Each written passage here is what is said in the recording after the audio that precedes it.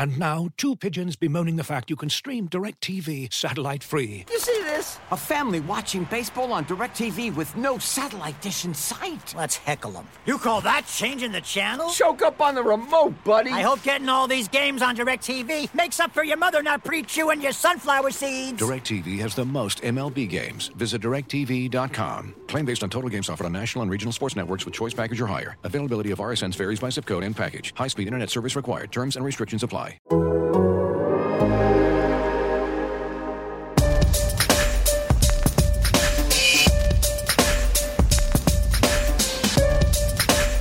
right, everybody working up. Everybody's working. With that, time's yours. One thing we definitely can't say about today's show is that we're likely to run out of things to talk about. Welcome into the latest edition of Time's Ours here on The Athletic. I'm Joshua Briscoe with Nate Taylor and Seth Kaiser.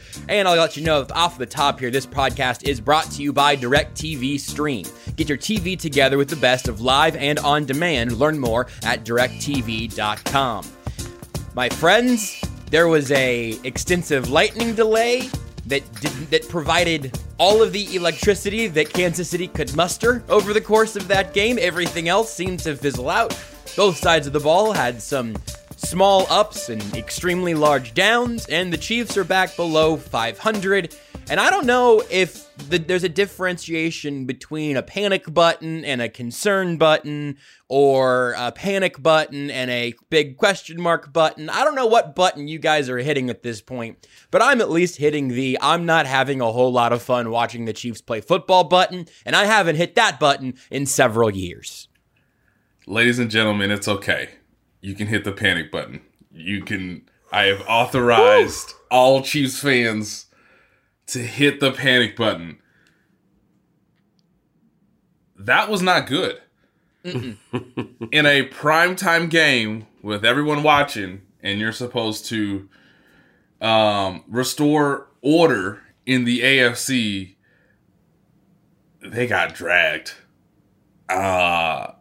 It's okay to panic. It's okay to panic on October 11th, 2021. The fun thing about this is, as to what Josh said, this is different. This is new. Even in the era of this podcast, we have never reached week 6 knowing that the team has underwhelmingly performed in a lot of different areas. But I feel like it's totally normal for fans to panic. And even when the Bills are like, I mean, we've already handled the task. I'm sitting in a locker room just waiting to play 30 more minutes. And they kind of just like, yeah, I guess we're like kind of in the motions. And their league expands? That is not good. It's completely fine to hit the panic button. And I think for this team, Josh and Seth, they're going to have to really acknowledge fully who they are now. Because they are not as good as they think they are. And I think the sooner they acknowledge that, the sooner they can get to being a true contender in the AFC. Seth, how do you feel? I think that's a really good way of framing it because it captures both things. So everything I'm about to say and everything I'll say throughout the entirety of this, in case I don't say it a couple more times, the Chiefs could win a Super Bowl this year. And there's a lot of people, oh yeah, because everyone's in their emotions right now. They could.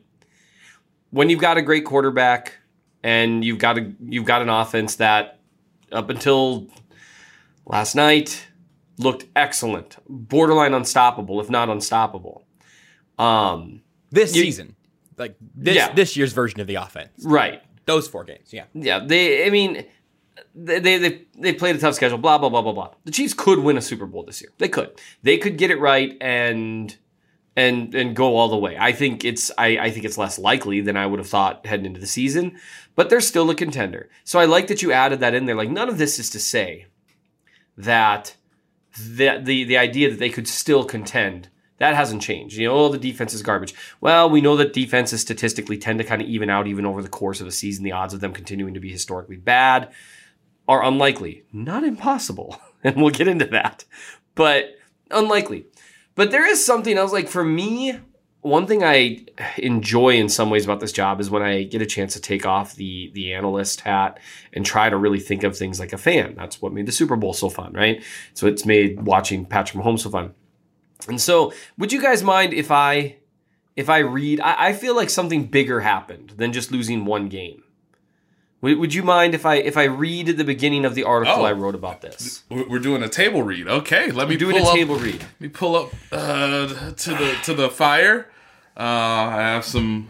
I have my drink. I'm ready to enjoy. Go ahead. You can read along at mnchiefsfan.substack.com. No. I just want to hear the auditor. That is. Well, Seth I think Kaiser. the listeners should at least subscribe for $12 a year. But let Seth read too. and listeners, tell me what you think of this, because I don't know. I could start a podcast where I just read my articles. All right. So this is I really wanted to, because I wrote about all the ways the defense is struggling, like the two main concerns last week. All of those are the same. We just saw a bunch of it. There's some other stuff that cropped up that we can talk about for sure. But everyone jumps in, right, to talk about all the things that went wrong. And so I kind of want to just take a step back and try to figure out why I was so bummed last night, because it is just one game. It is October 3rd. So, and I read. That's not how my article started. It was a real run-on sentence. They need an editor. Yeah. Who needs periods and commas? All right. Take a breath, man. As someone who writes all boy, do I abuse these semicolons. From February 2nd, 2020 until approximately 11 p.m. Central Time Sunday, I've been able to avoid that sinking feeling regarding the Chiefs. That feeling. The one that settles deep into your gut and stays there no matter what happens to finish a game. That feeling of pessimism or perhaps realism, who's to say? Settling over every thought you have about a team you love like some kind of thick, mopey cloud that keeps sending cold rain every few minutes. That feeling that the problems probably outnumber the solutions and there's not much to be done about it. That feeling. The one that Chiefs fans lived with for decades upon decades until Patrick Mahomes came to town. The one that made us all doubtful that any big move would pan out, or that any breaks were going to come our way, or any lead was sufficient to feel safe in a big game. That feeling you don't even realize has sapped you of some of your joy as a fan. The feeling that becomes such a part of you, such a weird weight on the experience of sports, that when it gets lifted off you, the emotions are almost uncontrollable. That's how I opened the article, and following that was the tweet that I tweeted when the Chiefs won the Super Bowl, which included me sinking to my knees weeping. And I was just thinking about that. I went back and watched that because that's what I do when I'm feeling sad, or I watch videos of my kids and stuff too, or I read Psalms or something like that. But that's a whole nother conversation. If the Super Bowl doesn't work, you go to your kids. If the kids don't work, you go to the Bible. But you definitely start with the football video. If I get real desperate, there's probably something wrong with that. But I'll think about that another day. I think you nailed it. So here's one thing that I just realized. I've often wondered, people cry when they're happy, and I get that. But for me, the primary feeling that I felt when the Chiefs won the Super Bowl was relief. And I never really stopped to think about why that was weird, because I didn't realize it was weird. But what was I getting relief from? And I realized that there was just this weight, and this is dumb because it's sports, but why lie about it? We care, right? We care so much that we treat it like real life. And for years as a Chiefs fan, there was always this weight, right? You expected Andrew Luck to recover that fumble and dive into the end zone. You did. You expected Lynn Elliott to miss that field goal. You did. You waited for it. You knew it was coming. Marcus Mariota caught his own pass, guys. Come on. That was the stupidest thing I've ever seen. Forward progress. Oh, I'm still mad about it. That one gets me hot talking about it. DJ deserved better than that. Anyway, but you just get this, you just expect it to go wrong, right? There's a reason people used to say because Chiefs. And that was what broke with Mahomes. And it didn't break right away, right? He was awesome and it was great, and 2018 was amazing, but you still I wasn't stunned when Dee Ford went off sides. You know what I mean? I was so disappointed, but I wasn't stunned. You know what stunned me? When Damian Williams burst through the left side of the line of scrimmage, and I knew it was over. That stunned me. And that's why I chose, by the way, in case you don't realize, February 2nd, 2020 was when the Chiefs won the Super Bowl. And ever since that day, because of the way they won it, because of that relief from that feeling, the feeling I've had since then, in a glorious era that spanned over 600 days, the best time as a fan that I've ever had, I expected things to go right and to turn around. I expected them to win every game. You know what I mean? Even when games are going bad, I just expected it. And now, and again, they could win the Super Bowl. They're an objectively good team that had a bad game against a really good team. It happens. But something got lost there, right? That aura of inevitability feels gone. And that makes me sad because that was so much fun. And I think once you lose that, I don't know if you get that back. You know what I mean? So that's my soliloquy there. So now that I've brought the podcast down to a screeching halt. I'm tearing up a little bit. It was just so beautiful. Oh, shut up. You know what? I swear, I should have made more diabetes jokes last week.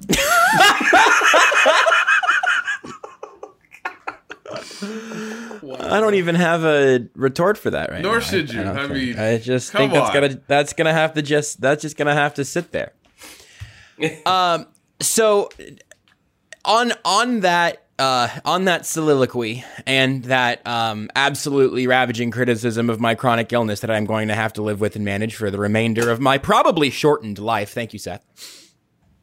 You're welcome. Let's talk about this game a little bit.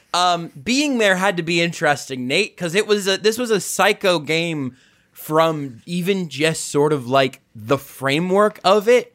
Because again, you've got the lightning delay in the middle. It's a primetime game. There are people that were out, in line tailgating from the crack of dawn, preparing for the gates to open and all of that.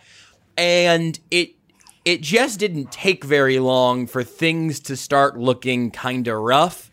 And it also, to Seth's point, very early on, I think, started feeling kind of familiar because of what we've seen from this team in those losses this year, even in the wins to some extent. So what's your kind of overarching feeling?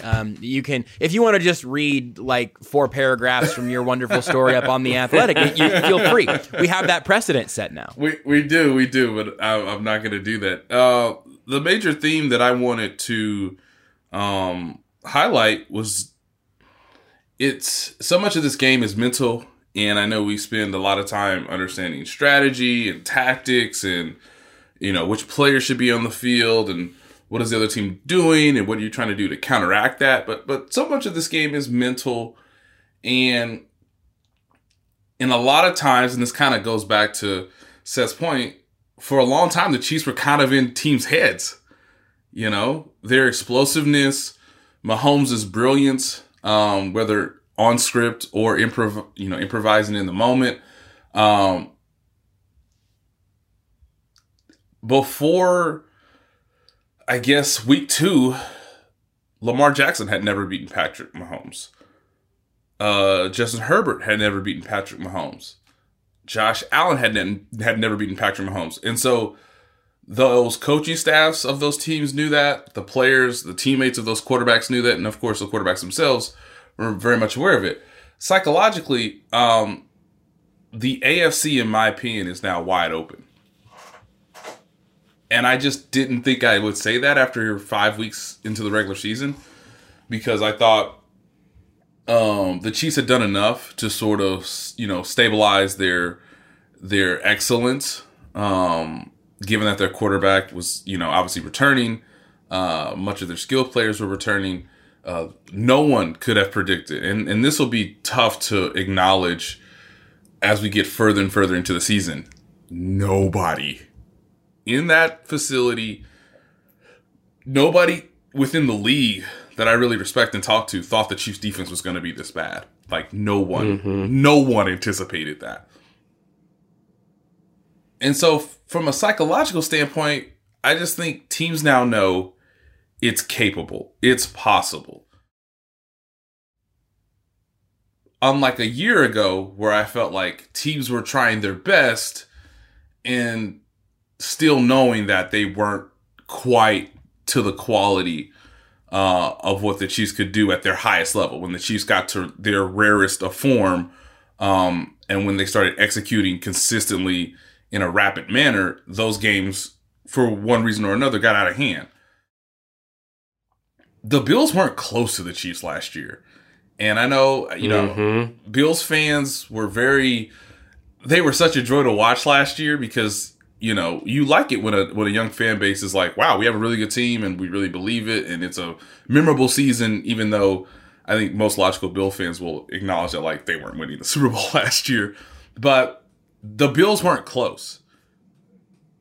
The Ravens weren't close. The Chargers, they had their own issues. But, obviously we saw Herbert rise. I just think right now the Chiefs are going to have to go back to doing the dirty work of improving themselves and not necessarily leaning on their pedigree or their accolades of previous lore. They've got to do it consistently now with this group, which is slightly different than the team in 2020 and is really different from the team in 2019. I would encourage fans, if they have time, look at the roster in 2019 and look at this roster. It's more different than you probably realize after you get to like the top 9 players on the team. So all this is to say, Tyrann Mathieu made a point, and I agree with him. I thought it was the most honest thing that he said of anybody after the game, which is acknowledging that, hey, every team, and this is Tyrann Mathieu, quote, every team we play wants to beat us, and they want to beat us bad. And that is exactly what the Buffalo Bills intended to do, and it is what they did. And the Chiefs are not bringing the same level of intensity, the same level of focus and concentration. And if they do bring those things to the table, they're not doing them for a consistent amount of time in a 60-minute NFL game when the margins are much smaller now than they were a year ago. So the AFC is up for grabs. The Chiefs are still part of this equation. It is totally fine to hit the panic button because you thought you'd be leading the pack. And now it's the Bills' conference number 1 seed to sort of lose. And this season's going to be different than any season before under Patrick Mahomes. And I think last night was sort of the demarcation of that. Like, hey, this will be different. And whether this goes, wherever this goes from here, I think, Josh, is both fascinating, but also they've got to acknowledge to themselves, the players and the coaches, that it is not going to be 19. It's not going to be what they were last year. They're going to have to do it a different way. And that's what made the Patriots teams so incredibly remarkable, was that as the season went along, they found out what made that version's team most successful. And then you actually had to beat them. And I think if you're a Chiefs fan, that's what you hope the Chiefs get to. Maybe that is in November, early December, as they're still a part of the playoff picture. But you don't want the Chiefs to sort of beat themselves because no one's going to be afraid of them in January. I got a macro thing and more of a micro thing from last night, and I think both of them touch on some stuff that you just mentioned there. The macro thing is that we spent a lot of time this offseason, and I spent a lot of time this offseason talking about the one thing that I thought needed to be emphasized in some big picture stuff, which is that once again, there is only one first round bye in the playoffs. The 1 seed is incredibly valuable because there's a 0% chance of you losing. You get an entire week off where everyone's body can heal up, and you can start looking ahead to whoever your opponents beyond that week may be. And it's week 5, or just, we finished week 5. And I think that's gone. I do think the Chiefs could still win the Super Bowl, but I don't think they're going to do it with the first round bye, because you're looking at a Bills team that's 4-1 with the tiebreaker. You're looking at the Ravens, who have the tiebreaker. Right now, the Chargers have the tiebreaker and also are 4-1 in the AFC West. The division, I think, is still doable because the Chargers could lose a few games. The Chiefs could win their second matchup later on, and there's lots of things going to happen. There's a lot of games left. One extra than usual. But I don't think it's ridiculous to go from talking about the 1 seed literally yesterday. It's something I talked about in all of our, pregame coverage and everything. Hey, this is something that we need to keep an eye on here. It's why this game mattered so much for the Chiefs. To now, the conversation on Twitter today, I think relatively fairly, is, well, it's a good thing the playoffs have an extra team that are expanded in there, because nobody from the AFC South or the AFC East is going to get a wild card spot. So you're going to get one from the North, one from the West, and then one more from one of those two divisions in all likelihood, which does leave the window a little farther open for the Chiefs. And so just on a macro level, I've got whiplash from how quickly that moved, because that really did sort of change in one game for me. Being 3-2 with a win over the Bills and a win over the Browns already, I would have thought, you know what, if the Ravens stubbed their toe, if the Chargers stubbed their toe, 1 seed is still in play. Right now, it would take something really ridiculous. So that's the big macro thing. The micro thing, go ahead. On a quick note on the macro thing, I mean, to really emphasize this, because the Bills are 4-1 now, right? And with the tiebreaker, that means that if the Chiefs went undefeated from this point forward, from this point on, the Bills would need to lose another 3 games against what I think might be the easiest schedule in the NFL. And that division being, I don't know how many times they've already played division opponents. I'd have to go back and double check. They've only played one, the Miami Dolphins. They still have to play the Patriots twice, who are the Jets, who are and another game with the Miami Dolphins, which are who are way worse. They're worse than what people expected. And the Chiefs get the Chargers again, the Raiders twice, and the Broncos twice. And I think that the Raiders and Broncos are paper tigers to some extent. I don't think either of them are going to end up being any sort of better than the Jets. Certainly better than the Jets, though. And right now, I don't know, man. Anybody listening right now doesn't think that Teddy Bridgewater could put up 300 yards on this secondary? Because I think he probably could. Like I think that there's a chance of that. And the problem is he don't really turn the ball over unless it's in unless the game. It's the very end of the game. Yeah, well, it's 4th down, kids. He has to throw it somewhere. I mean, the Chiefs are very polite on defense. They don't take things that don't belong to them. And so and they're very polite on offense because they're just very giving. It's just a very polite football team. Well, and that's where, I know we'll get into it at some point. The odds of them continuing. What was it? Matty V, he said, what was it? In the last 12 quarters, they've turned the ball over 13 times or something insane like that. Yeah. Or in the last 13 quarters, they turned over 12 times. I can't remember what it is. They're -7 this year, I believe. Yeah. It's hard to keep that up. You are a couple of... It's so funny because you're always a couple of blah, blah, blah away from everything. But you are like 3 drops away from Mahomes having half the interceptions that he does. And maybe, being 4-1 because they weren't beating the Bills. Good Lord. Like that. There were a lot of things like roughing the quarterback call away from it.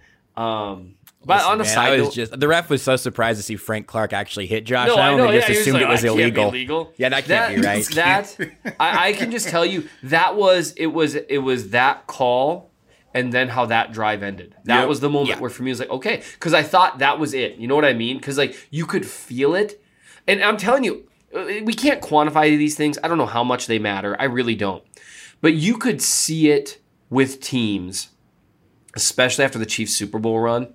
When the Chiefs would start to go on there, and I first noticed it for the first time in the divisional round against the Texans in the 2019-2020 playoffs, because Romo kept talking about it. He's like, man, I'll tell you what, you can see them starting to tighten up because they know what's happening right now. And so people, you hear it all the time, the Chiefs are going to go on their run. They're going to go on your run. And you could see it happen with teams. There was a really great line about during one of the Bulls championship runs, I think it was during the 92 season after they'd won their first title. I can't remember which player it was, but he'd commented, maybe it was BJ Armstrong. He said, teams are quitting on us. They make a run. Then we make our run, and they're content. They're like, oh, well, we gave it a shot. Here it goes. And you could feel the game starting to go that direction. You could feel it. That the Bills were about to tighten way up. Josh Allen was looking spooked. But here's they just couldn't do it. And that was the moment, and they lost it. And they deserved to lose it.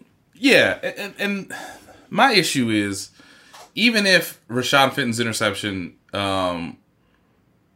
occurs, because it's not nullified by a penalty, the Chiefs have to drive, I think, almost 2/3 of the field, like 60 yards. Yep. I need to admit something. I'm not sure they scored a touchdown on that drive, just because the Bills secondary played about as well as you could have asked. They were covering everyone. And there was that 8-second drop back where Mahomes just ran around for literally 8 seconds. Nobody. Yes. And I thought that was a pivotal point when I was sort of sitting in the press box going, that was the right call by Andy Reid. You go for it. It's 17-10. If you convert there, you kind of hold serve basically, and tie the game up. I was fine going for it. Look, if they cover your receivers for 8 seconds, they're playing better than you tonight. Like I think that was the moment where I realized the game was sort of shifting. Was okay. They had the right coverage. They executed that coverage. They executed the secondary routes based on Mahomes starting to scramble and extend the play. The spy did just enough to prevent Mahomes from escaping the pocket, and then they were white on rice in the back end. Rashad Fenton, if he gets that interception, maybe they get a touchdown, but they're still down one score. And again, you're asking that defense again to get another stop. I mean, it's asking a lot. The Bills are a better team right now, and it's totally okay to admit that, even if momentum was starting to swing in their favor to some degree. I don't know, man. Four turnovers. I think, look, 4 turnovers in one game, kind of a weird statistical blip. Doing it 2 times in 3 weeks? Mm-hmm. Whew! I mean, yikes, man. Yikes.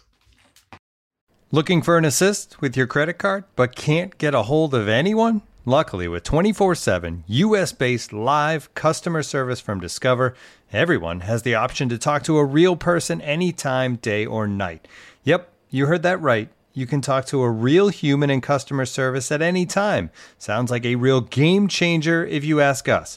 Make the right call and get the service you deserve with Discover. Limitations apply. See terms at discover.com/creditcard. And now, 2 pigeons bemoaning the fact you can stream DirecTV satellite-free. You see this? A family watching baseball on DirecTV with no satellite dish in sight. Let's heckle them. You call that changing the channel? Choke up on the remote, buddy. I hope getting all these games on DirecTV makes up for your mother not pre-chewing your sunflower seeds. DirecTV has the most MLB games. Visit DirecTV.com. Claim based on total games offered on national and regional sports networks with choice package or higher. Availability of RSNs varies by zip code and package. High-speed internet service required. Terms and restrictions apply. As you've probably heard by now, we've teamed up with BetMGM this season. We'll be using BetMGM lines to make all of our picks, and we'll have special offers for our listeners each week. If you haven't signed up for BetMGM yet, use bonus code The Athletic, and you'll get a 1-year subscription to The Athletic, plus up to a $1,500 first bet offer on your first wager with BetMGM. Here's how it works. Download the BetMGM app and sign up using bonus code The Athletic. Make your first deposit of at least $10. Place your first bet on any game and claim your voucher for a 1-year subscription to The Athletic. See BetMGM.com for terms. U.S. promotional offers not available in D.C., Mississippi, New York, Nevada, Ontario, or Puerto Rico. Gambling problem? Call 1-800-GAMBLER. Available in the U.S. Call 877-8-HOPE-NY or text HOPE-NY 467-369 in New York. Call 1-800-NEXT-STEP in Arizona. 1-800-327-5050 in Massachusetts. 1-800-BETS-OFF in Iowa. 1-800-270-7117 for confidential help in Michigan. 1-800-981-0023 in Puerto Rico. First bet offer for new customers only in partnership with Kansas Crossing Casino and Hotel. Don't forget, if you haven't signed up for BetMGM yet, use bonus code The Athletic, and you'll get a 1-year subscription to The Athletic, plus up to a $1,500 first bet offer on your first wager. You ready? Showtime. On May 3rd, summer starts with The Fall Guy. Let's do it later. Let's drink a spicy margarita. Make some bad decisions. Yes.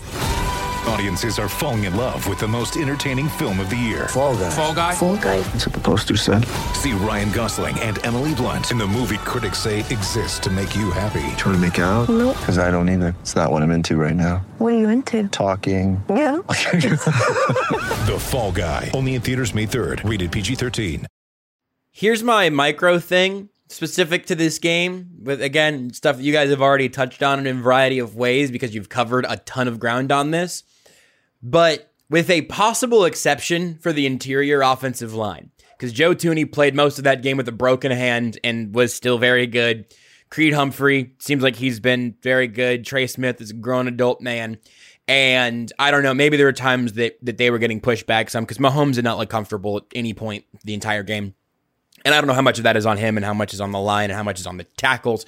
We can get to that. But I'm mentioning the interior offensive line because I think it might be the only counterpoint to this. Did anybody, any unit, any individual, anyone to your mind not deserve some amount of criticism from the game? Because this is what I was thinking about as, post game last night and everything. I got one name in mind, but continue, sir. I just can't think of, again, the interior, and I can't wait to hear if you guys have somebody in mind. But, you could say, hey, Andy Reid did not call his best game by any means. It was the most conservative passing game I think I've seen, at least with a healthy Patrick Mahomes. Well, and in the wrong way, too. Sorry. Say that again? I just couldn't help but break in there. And in the wrong way, too. They weren't running a lot of cover 2 zone beaters. Right. It baffles the mind. You had guys running into zone area.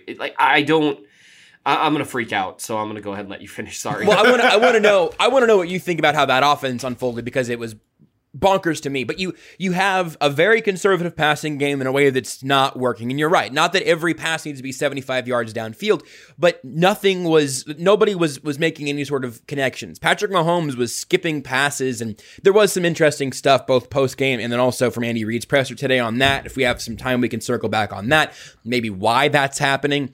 But Patrick Mahomes had maybe his actual worst game.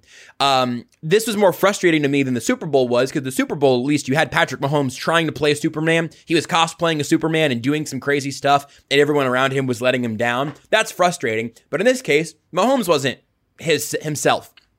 Obviously, the entire defense, the pass rush simply did not bother Josh Allen. Mm-hmm. The linebackers had their backs to the ball catchers as often as they had their shoulder pads on them, it seemed. That's probably an exaggeration, but you know the play I'm talking about. No Charvarius Ward, no Chris Jones. Obviously, you should mention both of those, but the coverage in this game was obviously a nightmare. And I don't know if it becomes bullying if I talk about Dan Sorensen more. I think I emptied my entire clip yesterday, so I might leave that to you guys, because it's beyond time for that guy. It's hard to watch. I feel bad for his family that's on Twitter if they spent any time on twitter.com last night, because everybody sees it, except for maybe Steve Spagnuolo. And also, not even saying that Juan Thornhill instantly fixes any of that or all of that or whatever. It's just all bad. I think you could honestly give varying amounts of criticism to everyone from that game.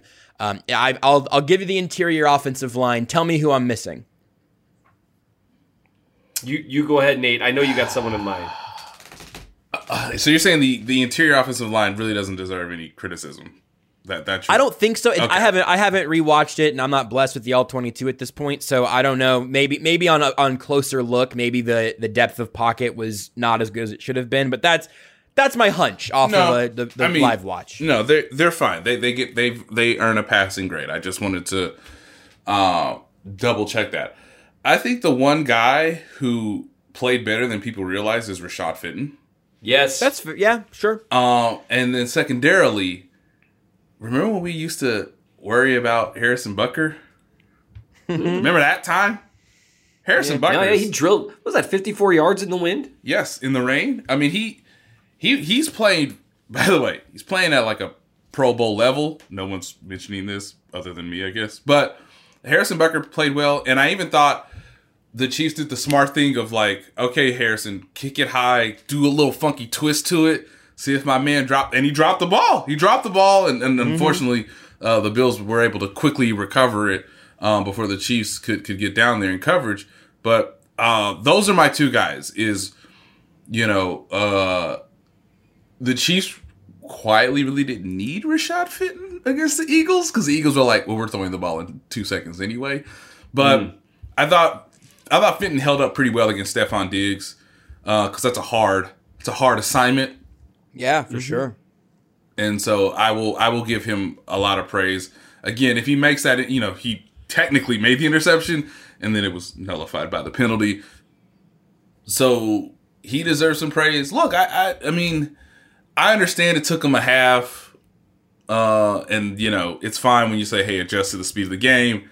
He hadn't really played since late December last year. But hey, Willie Gay had some nice moments, but they were very brief. So those are a few names I'll mention. Everybody else deserves criticism to some degree, and I mean, let's give the people what they want, Josh. Unless Seth has somebody else in mind. I mean, let's look. I can't think of another player that played well. Okay, with that in mind, other than the and not that everyone played like complete crap, but right, no, just not anywhere near their best football. Correct. Yeah. Let's give the people what they want. I try to be measured, guys and gals.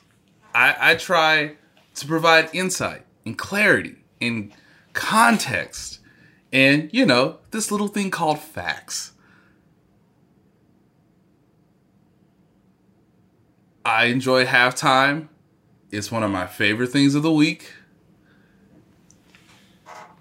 But yes, it was fascinating that the Bills scored another touchdown because of you-know-who, and then I had to ask everybody just what their thoughts were. And then Mother Nature or God, depending on who you believe in, was like... God wasn't watching that game. Are you kidding me? He was like, God turned it off at halftime. Let's put some lightning in the area so we can get these, so that I became... I was getting sucked in as everybody's counselor, okay? It's just like, look, I see it all. If you want to light this man on fire, that's fine. If you want to shoot him to the moon, that's okay. I have no other options. So it was just fascinating to know that, like, we're going to be in a weather delay, severe weather delay for over an hour. And I imagine people have thoughts about Daniel Sorensen, and I'm going to hear all of them. Man, let me just say, does Armani Watts have both feet still? Like, I'm just curious. I've given up. I like Armani Watts. Who doesn't like Armani Watts? So Dan Sorensen played 100% of the snaps. Like, at no point did Spags even look on the field and say, hey, you know what? Let's give this man a water break. Like, let's give him an orange slice and let him recalibrate some things. Like, 100%. He was out there. He, Tyrann Mathieu, and L'Jarius Sneed were the only three dudes out there 100% of the time. And Rashad Fenton played all but 2 snaps. Just give him a breather. So that first deep touchdown was actually... What a cool thing to have to say, by the way. The first one. It was actually remarkably similar to what Tyreek Hill did to Anthony Harris last week. Where you end up with, because of the called coverage, you end up with a safety essentially playing a weird form of man coverage in center field against a wide receiver with no one around him, right? And you remember what Hill did to Harris. It was disgusting and funny. Most safeties are losing that battle. The problem is Sorensen lost it so badly. And so early. And just so that the throw wasn't even good. Josh Allen could not believe... It was Diggs, right? Mm-hmm. He couldn't believe how open Diggs was. And that's where I think I did the Was rare. that one not Sanders? Which one? There's so many. Maybe that one was touchdowns. Sanders. Yeah, there were so many. No, Sanders touchdown was on L'Jarius Sneed, which was actually a perfectly thrown ball. Yeah, that was an incredible throw. And L'Jarius, and I wonder if some guys on defense do this because they understand their circumstances, where L'Jarius is like, gotta make a play. He's throwing the ball. I'm gonna undercut it. Yep. Damn, that's 6. Yeah, no, that was bad. But I mean, so Sorensen ended up on an island in the deep middle of the field against Stephon Diggs. He's always going to lose that, right? Virtually every safety in the league is always going to lose that. There's a reason why that's an advantageous matchup, but to lose it that badly, and to where the point where the ball can be terribly underthrown. Like, it was so badly underthrown that Sorensen, who was like 20 yards away when the ball was released, caught up and tackled him. Yes. And that's why when people are like, wow, he does lead the team in tackles. It's like, Yeah. It's 61 yards downfield. Quote unquote, he's always around the ball, guys. Yes. Yeah. Well, and that's the ball is looking for him. Diggs didn't score on that. That was what I was going through the touchdowns again. Yep. Because he made the tackle, and they held him to a field goal after that. The defense kind of stepped up at a few weird times, just enough to give us hope. It was oddly hilarious. So weird. That to me, it was such an example of, I did the rare, all period after every word type tweet that I actually don't really like, and people used to do the clap, and it annoys me, but Dan Sorensen doesn't belong in that situation. Ever. Let me say that that's again. where everyone kept responding, well, he doesn't belong in an NFL roster. I don't know. He did until this year. This year he is not playing well at all because he's not playing well in the box. He's not playing well in zone. He's not playing well in man. He's not playing well anywhere. So maybe touche. But specifically, that's what he does badly. Even last year when he was playing a lot better than he was playing this year, or in 2019 where he's playing better than he played last year, he didn't belong back there. And so at a certain point, it stops being on Sorensen. All he's doing is being told by the coach, hey, I want you to execute this, and doing his very best. Like, it's not like anyone's accusing Dan Sorensen of not trying his hardest. But he's being told to do something that he can't do. Mm-hmm. Yeah, I would also lose in that situation. I would also try my hardest, and I also shouldn't be out there. And that's the exact point, is I think people tend to misdirect their vitriol in a lot of these situations. Mm-hmm. Now I can understand why people were mad about that touchdown down the right sideline. That one's brutal. That was so bad. Like, that was just like, dude, you gotta keep covering. And again, there's a difference, is all I'm acknowledging in trying to reference or mention. There's a difference between Stephon Diggs and Dawson Knox. Gosh. Well, and just losing him. And just... So, Dan Sorensen doesn't belong on the field right now. And the fact that and this is where I'm going to list a few things. Dawson Knox ran a 4.5 4.40. Again. He's not Stephon Diggs. Yes, thank you. I mean, that's fast for a tight end. That is, but not super fast for a safety. Yeah, it's not like he outran him, even though Sorensen's like, I should probably look back at the quarterback. It's like, dude, you practiced against Mahomes every day. week. Right? How do you not get how this works? Yes. So if that was against Jalen Hurts, he still would have tried probably, but maybe he doesn't get the ball there. It's Josh Allen, and you practice against Patrick Mahomes. So what are we doing? Here's the thing that I'm frustrated by, what I'm seeing, and we're pretty early in the season still, but not that early. You're over a quarter of the way in. For me, what's really frustrating is that I'm seeing some of the whole, definition of insanity, Einstein's or whoever it was that actually said it, doing that same thing over and over and expecting a different result. Marching out Sorensen, it's frustrating when you see things that are obvious for someone like me. Because if they're obvious to someone like me, and I don't mean obvious in like me having an opinion obvious, I mean things that are like just objectively true. If they're obvious to me, they're so obvious to the NFL. So obvious. And little things like marching out Dan Sorensen and not trying anything else. Not trying anything else. That's frustrating, right? Some of the things that you're seeing in games, like I'm not always seeing a direct correlation between what doesn't work, what does work, and then what they do. If that makes sense. It's like, well, Josh Allen's not doing well when we blitz the bejesus out of him. Yeah, where was that? And then they on some crucial snaps in the fourth quarter, they dropped 7, rush 4. They know they can't get pressure. You know it. I know it. The Bills knew it. And yet that's what they did, despite seeing what made Allen uncomfortable and what was working and what wasn't. Stupid things. Why on God's green earth are you still running outside zone? They just destroyed a talented Eagles front, running the ball straight ahead.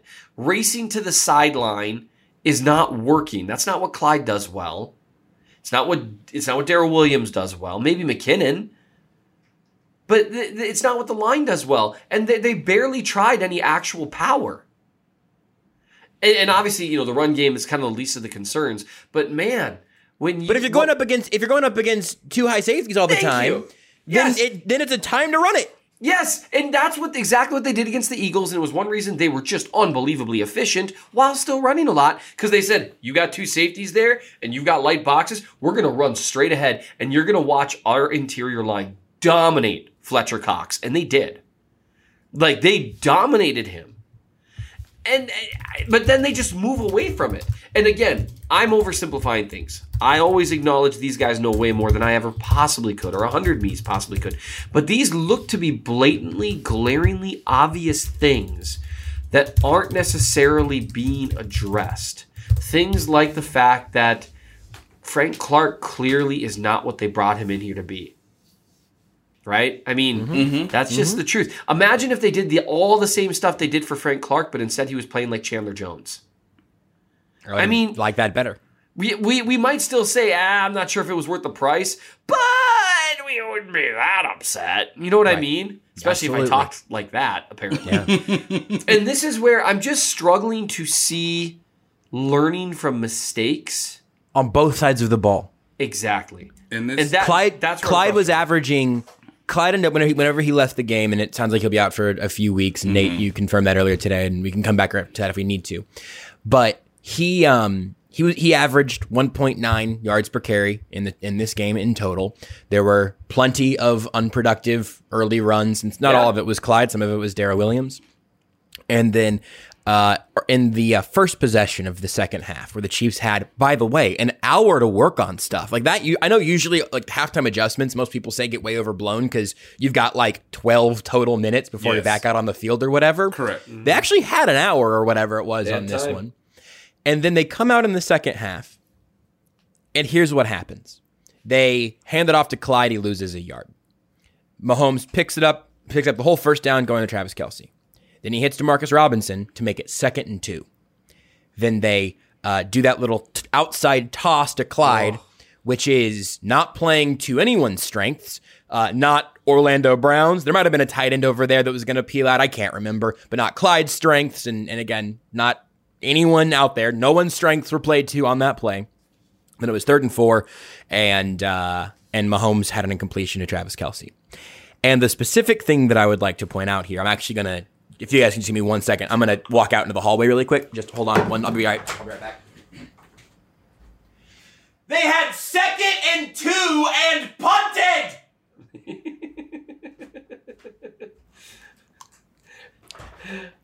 That can't happen.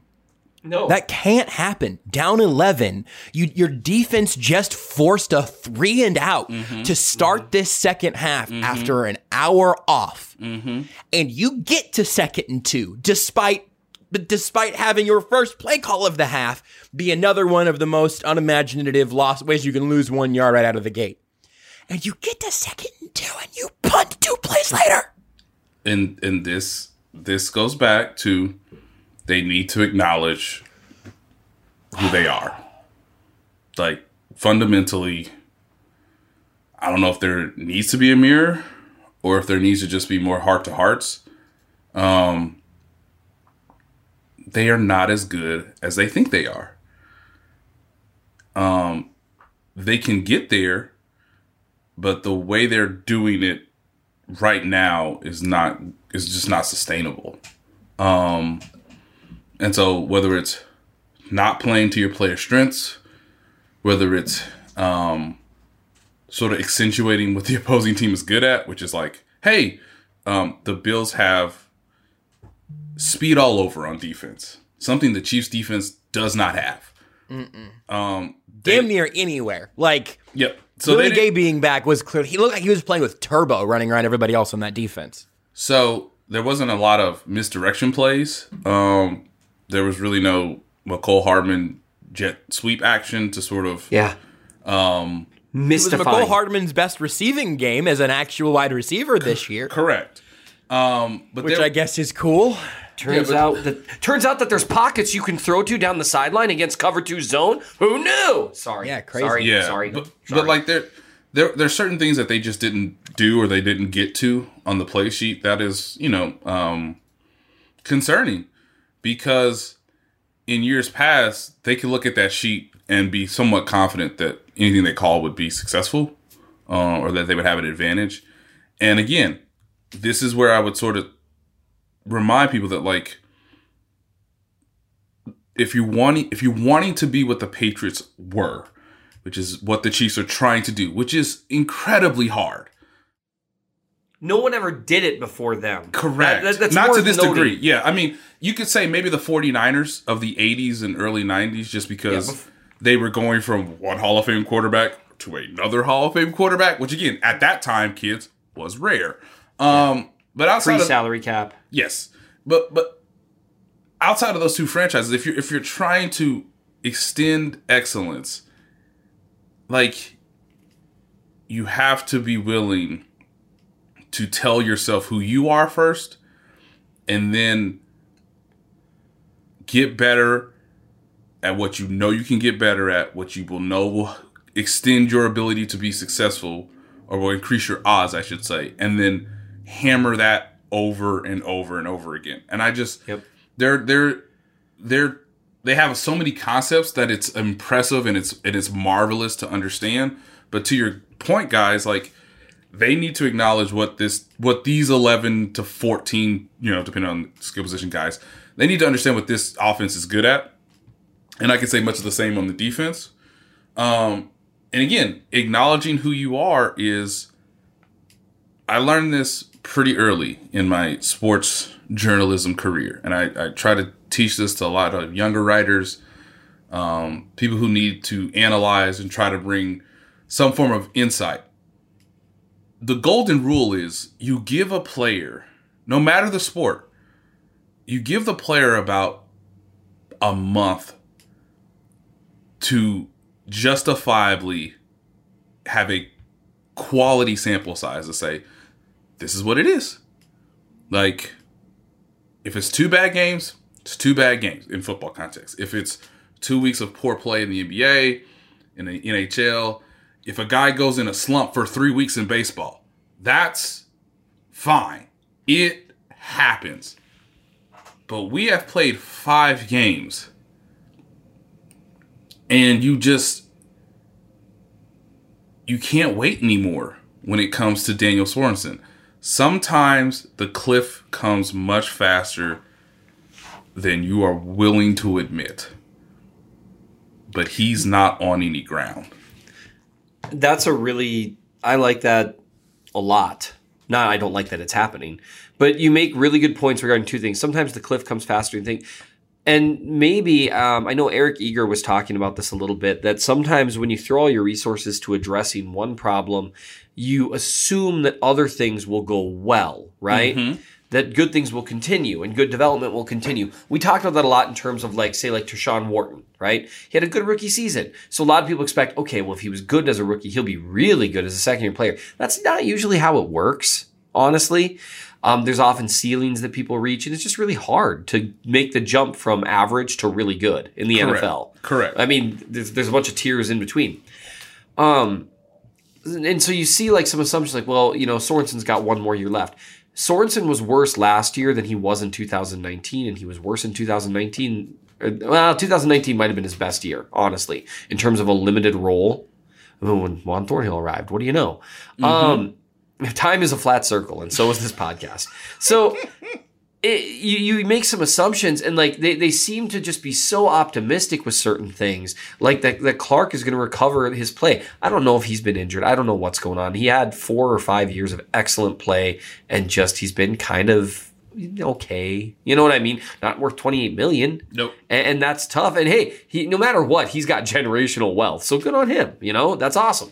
But there seems to be this optimism that these things are going to occur. And so then you can throw all these resources at other stuff. And that's problematic. And I think it relates back to you take some big swings and maybe have some big swings and misses. Kind of like with Sammy Watkins. I don't know if to this day the organization ever realized that Sammy Watkins, for as much as he did do some things to contribute to the Super Bowl, kind of similar to a Clark type thing, right?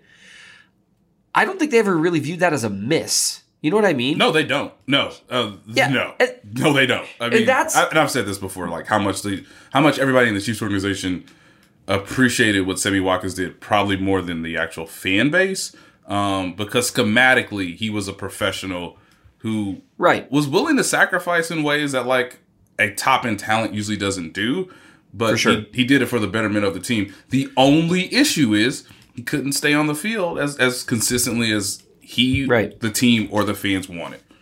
Absolutely. And he also never he was just never, even when he was on the field, he wasn't always healthy.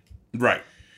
And there seems to be a gap in how they view how that went and how I view how that went. And I'm going to assume that I'm right. and I feel like there's that same gap between how the organization views Daniel Sorensen versus how I view him, how the organization views Anthony Hitchens versus how I view him, how the organization views Frank Clark versus how I view him. You know what I mean? And maybe how they view draft picks, man. Like I know this is beyond a dead horse, but like the reason you don't take a luxury pick of a somewhat limited running back with your first round draft pick is because you're gonna need defensive help sooner than you think, like just somewhere. It's why Willie Gay, I don't mind that as a swing, because he actually has the athleticism that very few other guys in Brett Veach's draft history has had. It's the consequences of having your first draft class that right now, would be, it should have been guys who are about to go into their second contracts, or you'd have some of those guys hold over. You have one player in Derek Nottie that has a role on this team. Dorian O'Daniel and Armani Watts are bit players, and no one else is still on the team. It's Colin Saunders as a third round pick felt like kind of a reach, but they thought they could develop him into something, and it hasn't really happened. But you strike gold with Rashad Fenton, right? Like it's why, and I think that when we've had this conversation plenty, I do think that draft picks can be overvalued. But whenever you are also trading away a bunch of them to go get Frank Clark, now all of a sudden you've lost, or Orlando Brown, to be fair, you've lost multiple potential rookie contract players that help you round out a defense. So all of a sudden, whenever Dan Sorensen falls off a cliff, maybe you have another young safety you're more willing to put in there that fits that skill set. Maybe it's another linebacker that you can take Ben Neiman off the field more easily, or maybe they step in for Anthony Hitchens. You don't have to draft Nick Bolton, who's another limited player who they spent their first pick in a draft on. These lines all connect. Let me just note, since we're piling on, and we might as well, right? It was a tough game, but they didn't have to draft Nick Bolton, and that to me, it feels like, and I'm not trying to step on Mizzou fans' toes here. People get some hate for this. Really defensive about Nick Bolton. Yeah, and Bolton's done a few good things and stuff, but he's clearly got some physical limitations that we were curious about. And we talked about this, that the hope would be he'd be a slightly more athletic Anthony Hitchens. I'm not sure he is. We also had hope that this year Anthony Hitchens would be a slightly more athletic Anthony Hitchens, and he's looked like a slightly more lost Anthony Hitchens. Right, yeah, you've seen, and so you just see these things that makes you wonder about the process itself, right? It's like, did you not, so we're going to grab another cerebral dude that maybe doesn't have the physical makeup to cover sideline to sideline in the NFL, which is virtually a necessity? Like, did we not learn anything? Watching Hitchens the last few years, what makes you say, hey, we should spend a second round pick on a guy who's very similar? Well, why though? Because that to me, it reflects that the organization, if I were to call Brett Veach and say, hey, what do you think of the fact that you've given Anthony Hitchens like $10 million a year?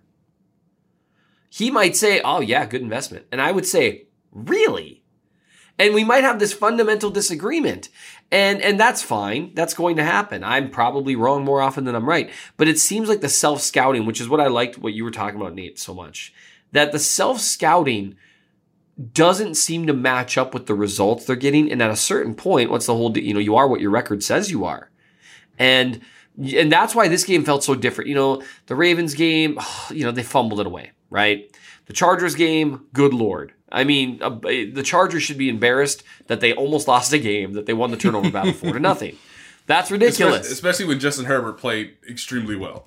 Yeah, he was playing lights out, and it took Mahomes being a fire-breathing dragon in some points to do it, and the defense doing some stuff. But this game was just nah, man, it just wasn't happening. And it just what I think that feeling is just that concern that, okay, is the self-scouting occurring? Are you seeing that same thing? Or is this just oh, no, if we just coach them up a little better, this is going to get better? And maybe it will to an extent, but there are some things here that look functionally non-functional. I just want to tell fans, usually give a player a little more than a month. Yep. And if it just stays the same, then it's fair to just fully criticize them, the coaching staff, whoever, especially in an NFL landscape. I mean, we're through a quarter of the season, and you just, if they don't acknowledge to themselves that Daniel Sorensen is costing them games, or in layman's terms, actual points, then they're going to have a fundamental issue all year, because at this point, it's why not see where Juan Thornhill is? Why not give actual reps to Amani Watts, who, as I mentioned on Twitter, at halftime played pretty well in a limited role as that kind of third safety in the Cleveland Browns game, was not making this similar amount of gargantuan errors in coverage. Mm-hmm. And my biggest concern, and I don't want to freak fans out already, even though, yes, I've authorized them to hit the panic button. Tyrann Mathieu is the best defender on this team through 5 games. He's played all 5 games. Well, he's played 4 games because of the COVID situation, but he's the last man to get the last turnovers. Teams are avoiding him like the plague for obvious reasons. Psychologically, big picture,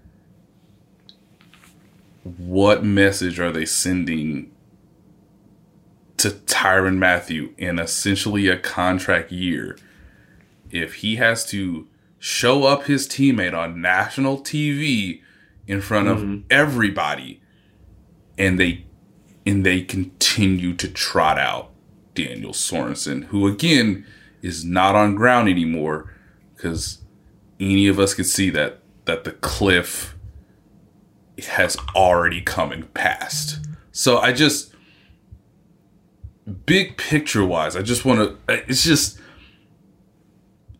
you can go to battle with Tyrann Mathieu. I don't think you can go to battle anymore with Daniel Sorensen in this role. And it is sad to say, because I used to call this man Trick or Treat, the Tony Allen of the NFL. And ladies and gentlemen, he's not a treat anymore. Yeah. And I hope, and everyone should know, man, he made one of the best open field tackles and legendary open field tackles in Chiefs history. None of this means that we're not appreciative. It's just things have changed. things happen very quickly. And again, Chiefs fans turn on Eric Berry in like 3 months, so I don't think we have to explain. Don't remind Dan me. Sorensen. Don't remind me, John. Oh yeah, I forgot about that. Yeah, I got into it, so I was just sort of taking inventory there. Oh yeah, that got nasty. Eric Berry was at least hurt. Hey, at least I know Daniel Sorensen is not going to say it's not in his soul. So at least I know that. Because I think that's what Chiefs fans is, and I understandably, like I would be offended too if legendary player was like, it ain't in my spirit anymore, and we're having one of the most remarkable seasons in franchise history and could use you if he was healthy. Yeah, that didn't end well at all. But it is remindful of like, hey, there may be more similarities on defense to 2018 than even I'm willing to acknowledge. But did you see the stat today? Mm-hmm. Did you see? I wanted to bring 2 defensive stats. I wonder if these are the ones I have. Oh, I think I closed the tab. Okay, well, I've got one of them still. Is it the one from Brandon Kiley? Yeah, he tweeted out. Yeah, I got it for you. Yeah. The Chiefs defense is allowing 7.1 yards per play. According to Pro Football Reference, that's the worst mark through 5 weeks in NFL history.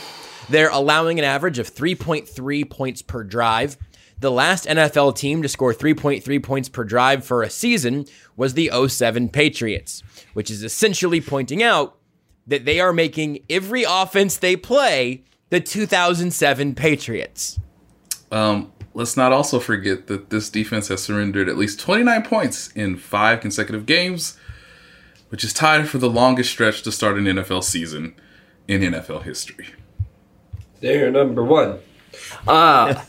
It really is, and it's not like they haven't. And this is one thing that I would say, because so one thing that's really ugly when things like this start going down, right? When things start going wrong, this is when the I was right, and I was, all the prior confirming starts to come out, and I told you all this, that kind of thing. And one thing I've seen is a lot of salary cap type stuff. And it's like, well, no, the Chiefs they're bad because they have no salary cap cash. I would just point out that they've invested more money on the defense than the offense. Mm-hmm. And they've had the money to spend. It's kind of a misallocation of resources. That's right. And that's where they're going to need to make a decision, I think, personally. Like, for me, the decision would already be made at this point to what they need to do in terms of next year for like salary cap type stuff. Mm-hmm. Because there's a few really obvious places they can save a lot of money. And they need to really start thinking about that stuff now. Sure, yes, you keep trying to win this year and that kind of stuff. But I think the part that has me concerned is the idea of how the team is built from the ground up. And whether or not that self-scouting is really working, or if we're going to see kind of more of the same type stuff next year. It's like, well, what we need is really smart players that can get the scheme. It's like, sure, if they run a 4-4-40, great. Mm-hmm. I want them to be smart too. But I'm concerned. I the perpetual optimistic guy, say it's perfectly fine to hit the panic button, knowing the Chiefs will still almost certainly make the playoffs. And nobody's going to, no matter how the rest of the season goes, if the Chiefs make the playoffs, nobody's going to want to play them. Mm-hmm. Like, you know what I mean? I don't care how the rest of the season goes. You're not going to want to be the team. Like, you could be the 1 seed and be like, oh, we're hosting the Chiefs. And a really pissed off Patrick Mahomes. Mm-hmm. And so that's still a thing, but so is everything else we've been saying for the last hour. We'll have another show for you late this week to look ahead to this Washington game, and I'm sure talk about a lot of other of these sort of bigger picture things. At some point, the whole like misallocation of funds, looking at the salary cap stuff, I do think this is probably a pretty good time to do kind of a quarter season check-in. But if I want to really put everybody in a terrible mood as we send them out from the end of this podcast, there's something that struck me yesterday looking at Over the Cap, and I'm just gonna tell you what it is, because you're not gonna like it. Patrick Mahomes' salary cap hit this year is $7.4 million, a little under $7.5 million. And next year it's $35.7. And That's not me going, oh, all of a sudden they're going to have no space, or they're, Mahomes is going to have to live up to his deal. Right now they have 27 players under contract in the next year, and that includes Laurent Duvernay-Tardif, who's actually just dead money there, Frank Clark, who cannot be here, Anthony Hitchens, who cannot be here. I mentioned that on Mahomes to make this point about 2021. This is the last year of their most open window. Yep. Because they're going to have Patrick Mahomes for the next decade, and that's going to mean that they are always Super Bowl contenders. Always. At the beginning of a season, everyone will have Patrick Mahomes' team being a contender. Favorite, second team in the AFC West, could be anything. But they'll be in the conversation. But their biggest window ends this year. And that is a bit of a tough pill to swallow 5 games in at 2-3. And if you want to know how that went for the previous team in such a circumstance, that team is the Seattle Seahawks. I don't love that, Nate. But I'm here to provide facts and insight and context. If you'd like to read more of Nate's fun, uplifting work, you can do that at theathletic.com, and Seth, of course, as well. If you'd like to read more of Seth's uplifting and fun and lighthearted work, you can read that at mnchiefsfan.substack.com. If you want jokes about Dan Sorensen, you can follow me on Twitter at JBBriscoe. If you want facts and therapy, you can follow Nate at ByNateTaylor. And if you want audiobooks that he'll read to you, you can follow him on Twitter at RealMNChiefsFan. That's what we got for you today. Nate, you can wrap us up, get us out of here. No lightning delays for this show. We got it all in about an hour. That's right. As you hit the panic button, take a deep breath and just remind... Seth, take a deep breath, Seth. You didn't do it. I didn't hear you take a deep breath. Just take a deep breath and be remindful that at some point this offense is going to stop turning the ball over at an impressive clip, and prepare yourself for shootout after shootout.